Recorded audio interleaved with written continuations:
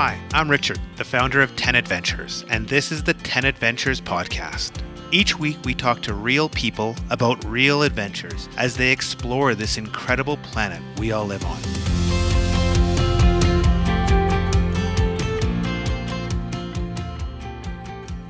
Welcome back to the 10 Adventures podcast. Today we're talking to Mike Evans, who created a $1 billion startup and then sold it and went for an epic trans-American bike ride.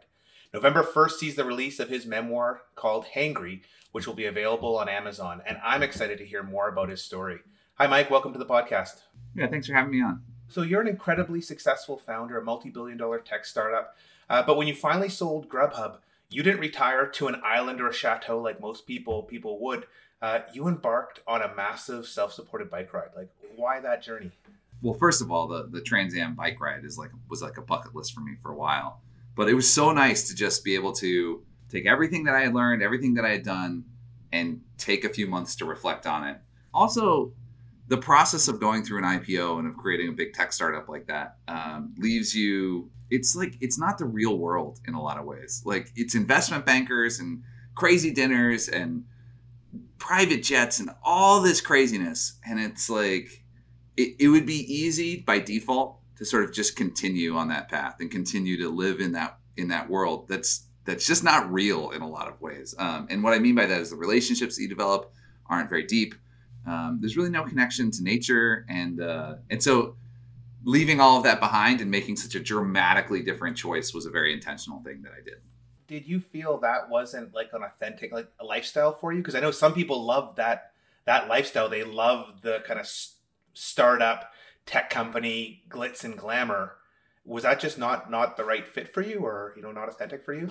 I like startups. I like the part of startups where you're creating something from nothing and you're inventing and creating creating new things. That's fun. The world of a startup, when it becomes very successful, becomes a lot more about the financial return and about the finances. And it was that world that didn't resonate with me as much.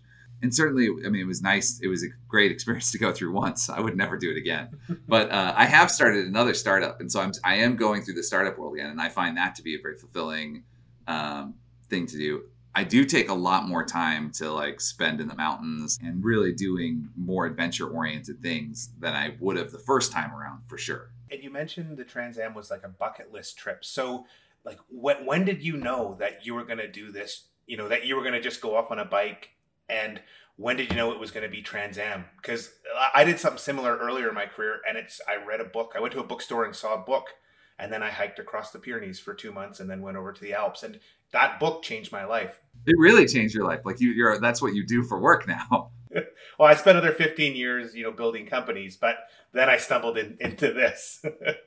Yeah, the moment that I knew I wanted to do the Trans Am, I was on a camping trip with my wife. We were camping at Jenny Lake in Grand Teton National Park, about in preparation for the next day doing a backpacking trip for a week into the Bridger National Forest behind the Grand Tetons, to the west of the Grand Tetons. And I had always sort of played with the idea of doing the Appalachian Trail. At the time, I didn't even know the Pacific Coast Trail was a thing, but the AT was a thing I was going to do. Someday, I sort of always had, not always, but that idea had been developing in my mind as I had gone on my first 3 backpacking trips in Glacier National Park in Grand Tetons. And I remember I was at Jenny Lake, and it was like the weekend before Labor Day, the U.S. holiday that sort of marks the end of the summer. And it was really, really hard to find a parking spot and then a camp spot at Jenny Lake. It was completely crowded. Every spot was taken. We had, and you have to reserve them months in advance and everything. We had done that. There were lots of angry dads and moms and families who couldn't get a spot to camp for that. And these 2 people rolled in on bikes, and the camp host was like, "Oh yeah, you guys can just go set up right over there." And everybody's like, "What the heck? How do they get a spot?" And I wander over there, and there's a reserved section in the nicest part of the campsite that's for bike packers. And I was like, "What is bike packing? What is this thing you're doing?" And it's like backpacking, and I'll argue, but far superior to backpacking, because instead of having all that shit on your back, you have it on the bike, and so it's way easier on your shoulders. And so the Grand Teton National Park is part of the Trans Am. The Trans Am goes right through it, and Jenny Lake is on the trail. And they're like, yeah, we started in Virginia and we rode across the country. And it turns out that it takes 3 months, which is half the amount of time it takes for the Appalachian Trail. So it's much more accessible. And there are other couple of advantages that immediately appealed to me as well. In addition to not having the stuff on my back, I've had all sorts of back issues in my life. And so like suddenly this was like, okay, I don't have to suffer through 6 months on the AT. I can cross the country using my bike. But there's other advantages too. One of which is, you get that green tunnel effect in the AT where like, or backpacking in general, where you just sort of see the same thing. And it can be very freeing mentally, but also it can get a little dull after like a month. And so with the Trans Am bike tour, like you're seeing constantly new things. And the thing that you really see more than you see nature, there's quite a bit of nature. But the other thing that you really get out of it is you see people and a variety of people as you cross the country. And so it's a much more like socially like engaged experience than a long haul backpacking trip, which I really appreciated. And then there's a final thing, which is you're kind of never more than an hour and a half away from a restaurant. So like instead of packing all your food with you, like I just stopped at a diner every morning and had like eggs and bacon and pancakes. And it was great. And so there's just logistically, I think it was easier than a backpacking trip. I still do backpacking. I still love it. But for the long haul, it was really exciting to just do that whole experience and meet people in the country and see all these different places and go everywhere from, the hot sort of swampy areas in Virginia to the plains, to the mountains in Colorado, and then to the deserts in Oregon, and then the coast. So like the variety of things that I saw was just massive across the country. My co-host Karen is currently riding from Canada down to California on the Pacific coast and literally echoing the same things you said, that especially with the campsites, like the best campsites in every campground with like these beautiful ocean views are for bikepackers only, and they're like the only ones there. And it is a nice speed to see the world because you can kind of get a bit of distance each day. One thing I think is really interesting is you mentioned on your site that you've been trying to leave Grubhub for 3 years. And then all of a sudden, one day it happened. And I think there's lots of people who feel like they're stuck in a rut and, they have a bucket list of trips, but it's really hard to take that jump. As a founder, you have this, tremendous bond with Grubhub. It's like your baby, something you created and then you left it. But, why did you want to leave Grubhub? And then how did you actually make that step? Because I think that's really scary for a lot of people. There's sort of two sort of questions I want to answer in there. One of which is like, why did you leave this thing that was so successful? And then the other one is like, how do you get out of being stuck in a rut? So the answer is related. So the first one, why did I leave? I want to flip that on its head and say that you should have a reason to stay at things. You should have a goal, and it should be clear, and there should be a reason to stay at a job. You don't need a reason to leave. You need a reason to stay. And I really believe that anything that takes that much of your energy and that much of your time and that much of your identity, you should have a reason to stay at those things. And that reason to some degree should be the work itself. There are other reasons to stay: supporting a family, being able to keep insurance. Like there's a lot of reasons why you might stay at a job, but ideally, if you're in the privileged position of being able to choose which work you want to do, you should stay at a work that you find fulfilling. And after going through the IPO, the goals that I had, which were helping independent restaurants, weren't in line with the this is kind of a harsh thing to say, but weren't in line with what the public investors wanted for the company, which is to maximize profit. And so since those two goals diverged, there was no reason for me to stay there and then continue working towards someone else's goal. And so a lot of people are like, man, you were burnt out and you left. I'm like, I wasn't burnt out. I made a very conscious choice to stop applying my efforts towards a goal that I didn't want to accomplish. And so that's sort of the first answer about why I left. The second piece about, how do you get out of being stuck in a rut? It's more nuanced. It's more complex because I did try to leave. I did want to leave about 3 years before I actually did. But in some ways, I was a little bit trapped by my own success in the sense that I had competing goals. There was a part of me that wanted to leave, but there was a part of me that wanted to stay all the way through the IPO. And there was a part of me that wanted to get the accolades for that because I've got some vanity just like everybody, right? But also like it would open up opportunities for whatever I wanted to do next in life after I finished the Trans Am. And so there was all these competing interests. And so when I say I wanted to leave, my whole self didn't want to leave. There was competing interests. And And it's very hard when there's this big part of ourselves that wants to leave a thing, because that also means I want to leave it right now. I don't want to wait a year or 2 or 3 years. And, combined with this sort of idea of carpe diem, and like, you're not getting, and none of us are getting any younger, and who knows if you'll be physically able to do things in 2 years. You don't know what's coming in the future, right? So for all those reasons, the idea of deferring that part of yourself that wants to go, and like, the mountains are calling and I must go, right? Like, it's hard to say no to that person inside. Just like say, wait, you take all that mess that I just said, and I had a plan. Like, there was like, I can stay, but I'm not staying indefinitely. I'm staying for a period of time or for an event. And I think it's worth recognizing that I would still love to go on a Trans Am bike trip, but I have a 6-year-old daughter, and it would be very hard to take her on the trip, and I don't want to spend the time away from her. And so I, again, have competing interests. Like, at a time in my life, I could do that and take the 3 months, but I'm not there now. And the part of me that wants to go for a long bike ride is really freaking annoyed, right? The part of me that wants to have a good relationship with my daughter is very fulfilled. So again, like, being stuck in a rut might actually just be competing interests, right? I haven't thought of it that way, but I think you're 100% on there. I've had a similar situation in my background. And you mentioned carpe diem and this desire to go and explore the world. And I think I read a book, or I read somewhere years ago, that you should think of how many, chances you have to do something again in your life, and think how many summers you have left to backpack, and, kind of map out what you want to accomplish. And it seems like in your sense, you said, oh, how many more chances will I have to ride, across America? There may not be a lot if you're planning a family, or, as you get older. And, in some cases, if you want to accomplish your bucket list items, you kind of have to make changes to other parts of your life to actually go do it, because otherwise you'll be, 70 years old and you never rode across America. You never sailed the Atlantic. You never did all these things that were really important to you. Yeah. It's funny because I literally just sailed this Atlantic last November. That was like the next thing I did. That was actually the most recent adventure I did. And I'll have another one, right?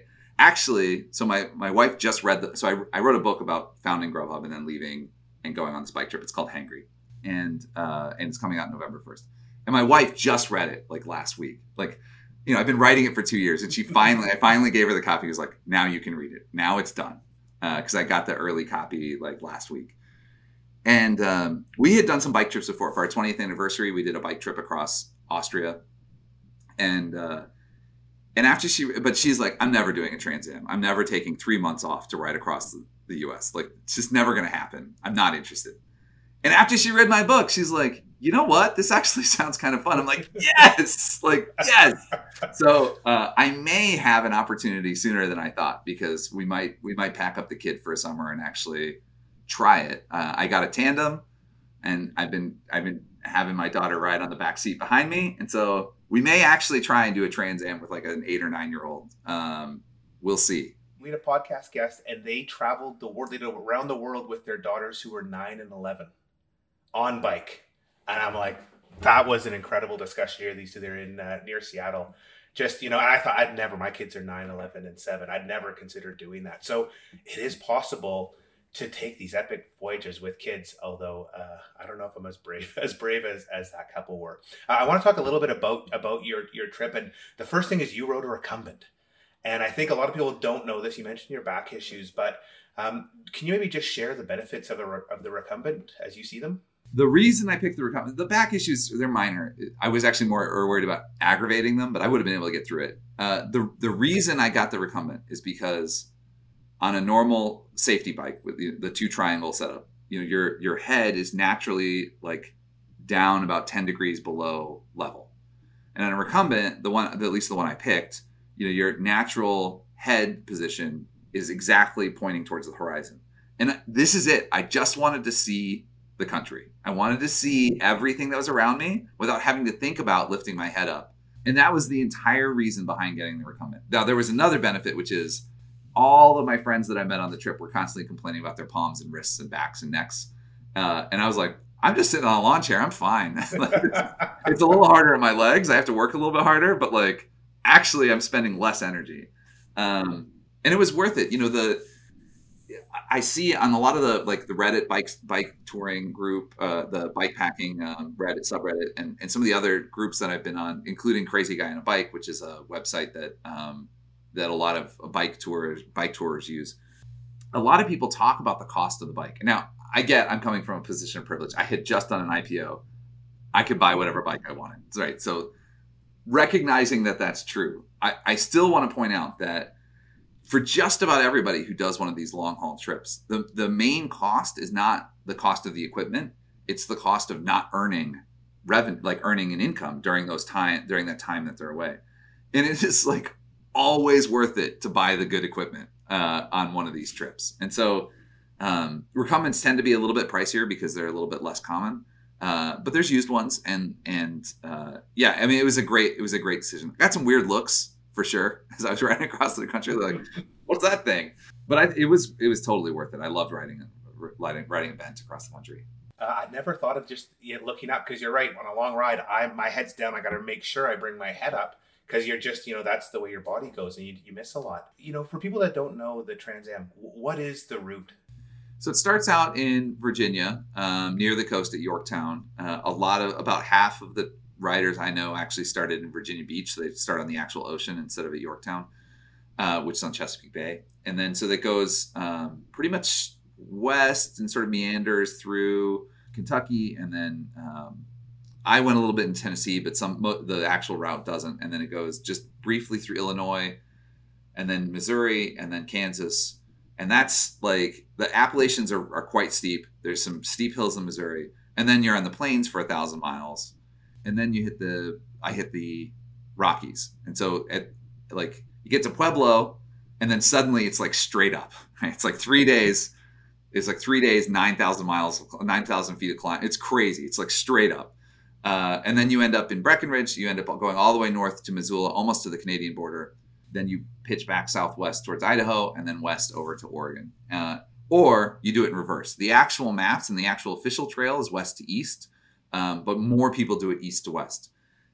There's the prevailing winds are actually more from the north than they are from the west, and so you really don't end up having a lot of days with big headwinds. I had as many days with tailwinds as I had with headwinds, and I just took shorter days when it was a headwind and a longer day in the saddle when it was a tailwind, so I could just make more distance.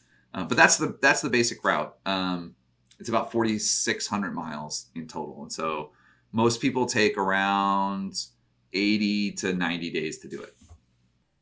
And then what type of roads? That's always the question. Are you on interstates? Is it, little tertiary, roads where there's not a lot of traffic? It's like 10% bike trails, 10% highways, and then 80% really like sleepy roads. So even the sleepy roads sometimes have some intense traffic.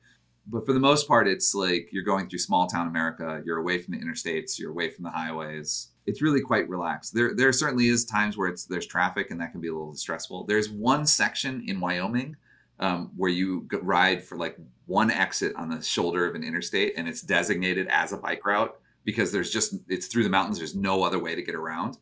I was like, I'm making good time. I'm going to keep going on. And then there was construction. And then I had to merge onto the actual interstate because it went down to one lane. And there was a truck behind me that laid on its horn.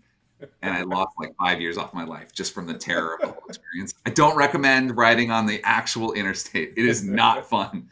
So that was a mistake. But I got through it, I guess. You're here to tell the tale. You mentioned that this journey changed you.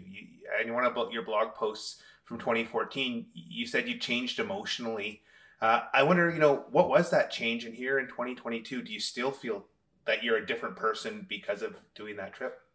Yeah, it's like I changed a lot, and then I reverted mostly back to who I was. So on the trip, I changed quite a bit. Yeah, but there was some more durable changes that happened to me. The biggest one is I just got better at being present. I was very good at being present by the end of the trip. I was just in the moment, enjoying what I was doing, taking in what was around me, which is sort of like the euphoria and utopia of backpacking and hiking and kayaking and bike packing and all of that stuff, right? But and then I just because I practiced it a lot, I got better at it, and so that definitely toned down some of my impatience, helped me be less of an angry person. I still have a ton of road rage when I drive, it's just why I really only bike. I'm just not good in a car. But yeah, I got to be more patient. Another thing that happened is that the trajectory of going through an IPO and sort of acquiring wealth from results of a startup, that would have changed me more if I hadn't so quickly tried to, intentionally reverted back to activity, this huge activity and these activities that I enjoyed prior to any of that happening. And you mentioned you had 3 goals for the ride: reflection, grow, and compassion, and experience the trip as it happens. It sounds like you were pretty successful. Like at the start of the trip, you're pretty successful in achieving those. Yeah, the first half of the trip was probably more about reflection, and the last half, about half of the trip, was more about taking the trip in as it went, being present. And then just the experience of seeing small town America and seeing some towns that were really on hard times and some that were thriving. And this was sort of in the pre-Trump era. It just made it really clear to me how much small town America was like not doing well compared to the cities, which certainly increased my compassion without getting too much into politics. But like, that was the first sign that I had that like, oh, it's hard in middle America. Like I hadn't realized, I mean, I live in a city, right? Like I hadn't realized how hard it was for a lot of people. And so I think it definitely increased my compassion for the people who might not have jobs because of globalization or whatever. That certainly did happen on the trip. And I didn't expect that. I expected to grow in compassion, but I didn't expect it to be in that direction. We had one guest on, and he was trying to promote bike touring to actually bring jobs and business back to rural America, because a lot of these towns, the interstate has bypassed them. And I think he was in New Mexico or Colorado, and he said there's a great loop that you'd hit all these kind of almost dead towns. And if they just turn that into like a national bike trail, you'd have all these people coming and bringing money into these small towns. Just, it's a economic benefit as well as an ecological benefit, just with bike touring versus driving around. And I never thought, actually, I hadn't realized just the issue of some of these small towns where even just having internet, like they're still using dial-up internet in some cases. So they really are, isolated from kind of the rest of, America, big city society. One of my sort of hopes for the book, well, it'd be great if it sold 1 million copies, right? It would be great if it sold like wild, right? Because I imagine, by Cheryl Strait, that book, it increased interest in the PCT, like the Pacific Coast Trail, by at least 2 orders of magnitude, by 100-fold. And to the point where it's probably crowded now, right? And my hope is that actually happens at the Trans Am. It would be beyond my wildest dreams if the book sold that much and actually just created interest in bike touring. That would be amazing. It is an amazing way to see the country. You're going at 9 miles per hour, 10 miles per hour. It's fast enough that things change, but slow enough that you can take it all in. And then you went back to the startup game. You're the founder of Fixer.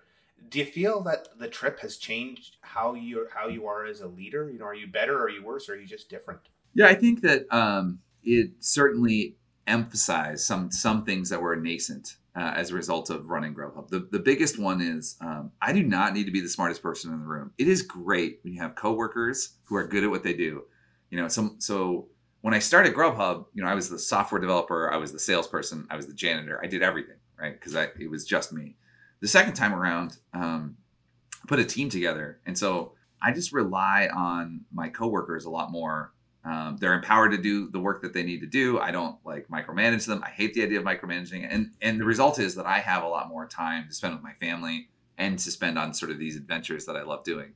And so that it's just a more balanced approach than it was the first time around. And part of that's just, I don't need to control everything. And I think that came out of the trip to some degree as well. I'm sure there's some listeners who are going to be, dropping hints about the Trans Am bike trail to their boss, hoping that they do the ride and they come back, stop micromanaging, and give them a little bit more freedom after this. I hope they do. The Trans Am is, doing the whole thing seems hard, but doing the first day is not that hard. And then doing the second day after doing the first day is not that hard, right? And it is really like a step after step. And, by the time I got to a quarter of it was done, I was so strong compared to when I started. And I didn't train that much before starting the trip. So my point is that boss can do it. So like, I hope that they do. Or just quit and do it yourself. Forget the boss. That's even better. You mentioned your sailing adventure in the Atlantic. You have a great YouTube series. I've always been fascinated by sailing. I remember reading I read a book years ago, it was from like the 1910s of an Australian he was the first guy to sail from the UK to New Zealand, I think. And he was just in like a little tiny sailboat and, read tons of like these, single person or small group sailing. How did you, why that trip? And then how do you fit that into your, your busy life to take, I think it was 4 weeks or 6 weeks off you took to do that? The answer to how I fit it in is with great difficulty. Yeah, I mean, it can be damaging to your relationships to take that much time to go do something. And so I had to be very careful about the trade-off between the amount of time I was spending away and the amount of really how present and intentional I was when I was not on that trip, like trying to shore up and repair any damage I had done for being away for so long.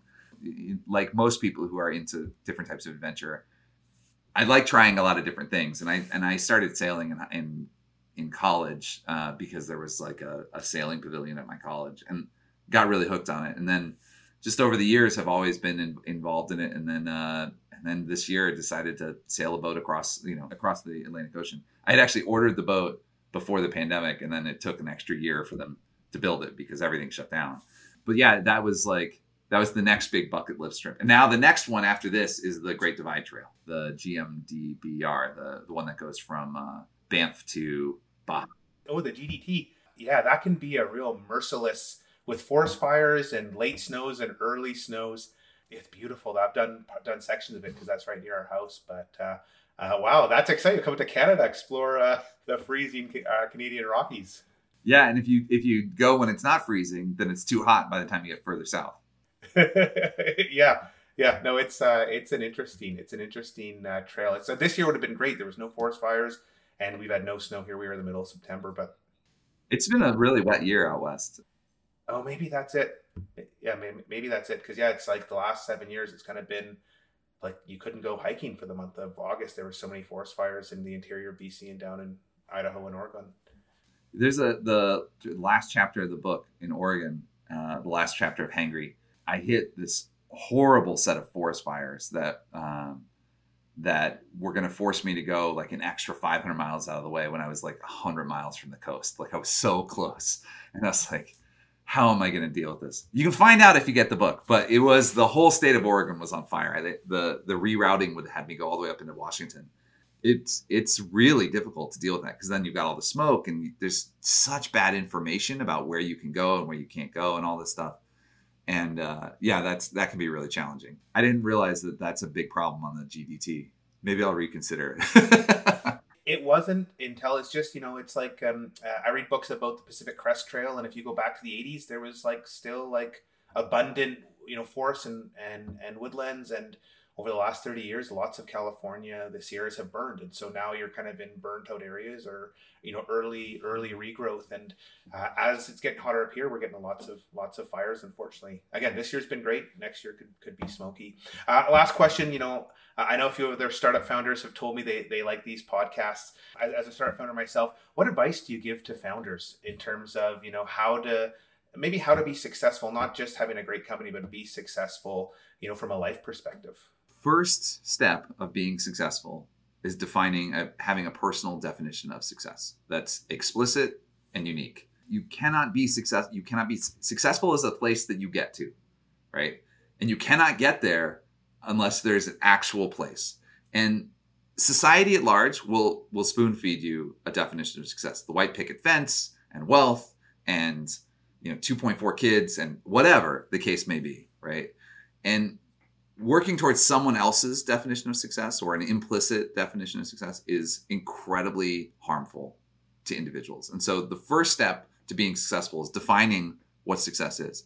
And then the second step follows from that pretty obviously, which is being really honest with oneself about whether or not the activities on a day-to-day or year-to-year basis are actually getting you closer to that goal, to what that definition of success is. And if they're not, you really only have two options. One is to change your definition of success or to change your activities. Well, there's the third option, which is to keep beating your head against the wall and not make it any closer. I don't recommend that third option. And so, that's when people ask me how to be successful, it's always starts with that. Like, how do you define successful? There are people who they want to acquire a lot of wealth and that is their goal. And And if you're explicit about that and you're honest with yourself about that, more power to you. Great. But most people actually don't think that way. The dangerous thing about everything that I just said is that as you approach the accomplishment of a definition of success, it's no longer good enough. And I think that's actually that's human nature. It's the cyclical nature of sort of the hero's journey, right? We're all the heroes of our own lives. And as you approach that goal, the goalposts move. And it's okay. Like, if you've already adopted this mentality of being explicit about what you want, it's fine that the goalposts move. And so that's usually what I say when people ask me how do you go after success? And that theme plays itself out again and again in the book in Hangry, because I leave Grubhub as I'm about to hit, as I hit my goals, and even at the time at Grubhub, my goals changed a couple times, and then my goal became to bike across the country. And even as I did that experience, the initial part was I defined success as, am I going to have time of reflection? But the second half of the trip is about, can I deepen the relationships with the people that I had met when I started this trip? And so the ability to change one's goals is as much as, and change one's definition of success is as much a part of being successful as being able to define that in the first place. I love that answer because it's not the answer you're going to get necessarily in business schools or for a lot of conventional wisdom. One of the books that changed my life was How Will You Measure Your Life by Clay Christensen, which is really figure out what's important to you and then do that. You said don't just accept society's view. And I think that's just such incredible advice. I didn't know it'd go there, but I'm really excited about that. I'm excited about your book because I'm on Amazon. The reviews are incredible. A page turner, a rich account of how to build and not build a business empire, one of the truest portrayals of startup life, and you mix that in with adventure and a great bike trip. Hangry comes out November 1st. I'm going to get it on my Kindle. It sounds like a great read. Mike, thanks for being on the podcast. I love this. Just, talking to a startup founder who's been successful, who loves the outdoors. There's not a ton of us, so it's always fun when I meet somebody else who kind of shares the same ethos. Yeah, thanks a lot. I really appreciate you having me on.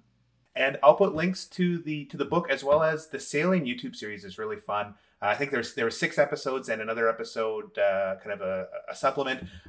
It's just a fun way to look at like what sailing is. I'll put all those in the show notes. And with that, thanks for listening to this episode of the 10 Adventures podcast. We'll be back next week to explore the world and hear more epic adventures.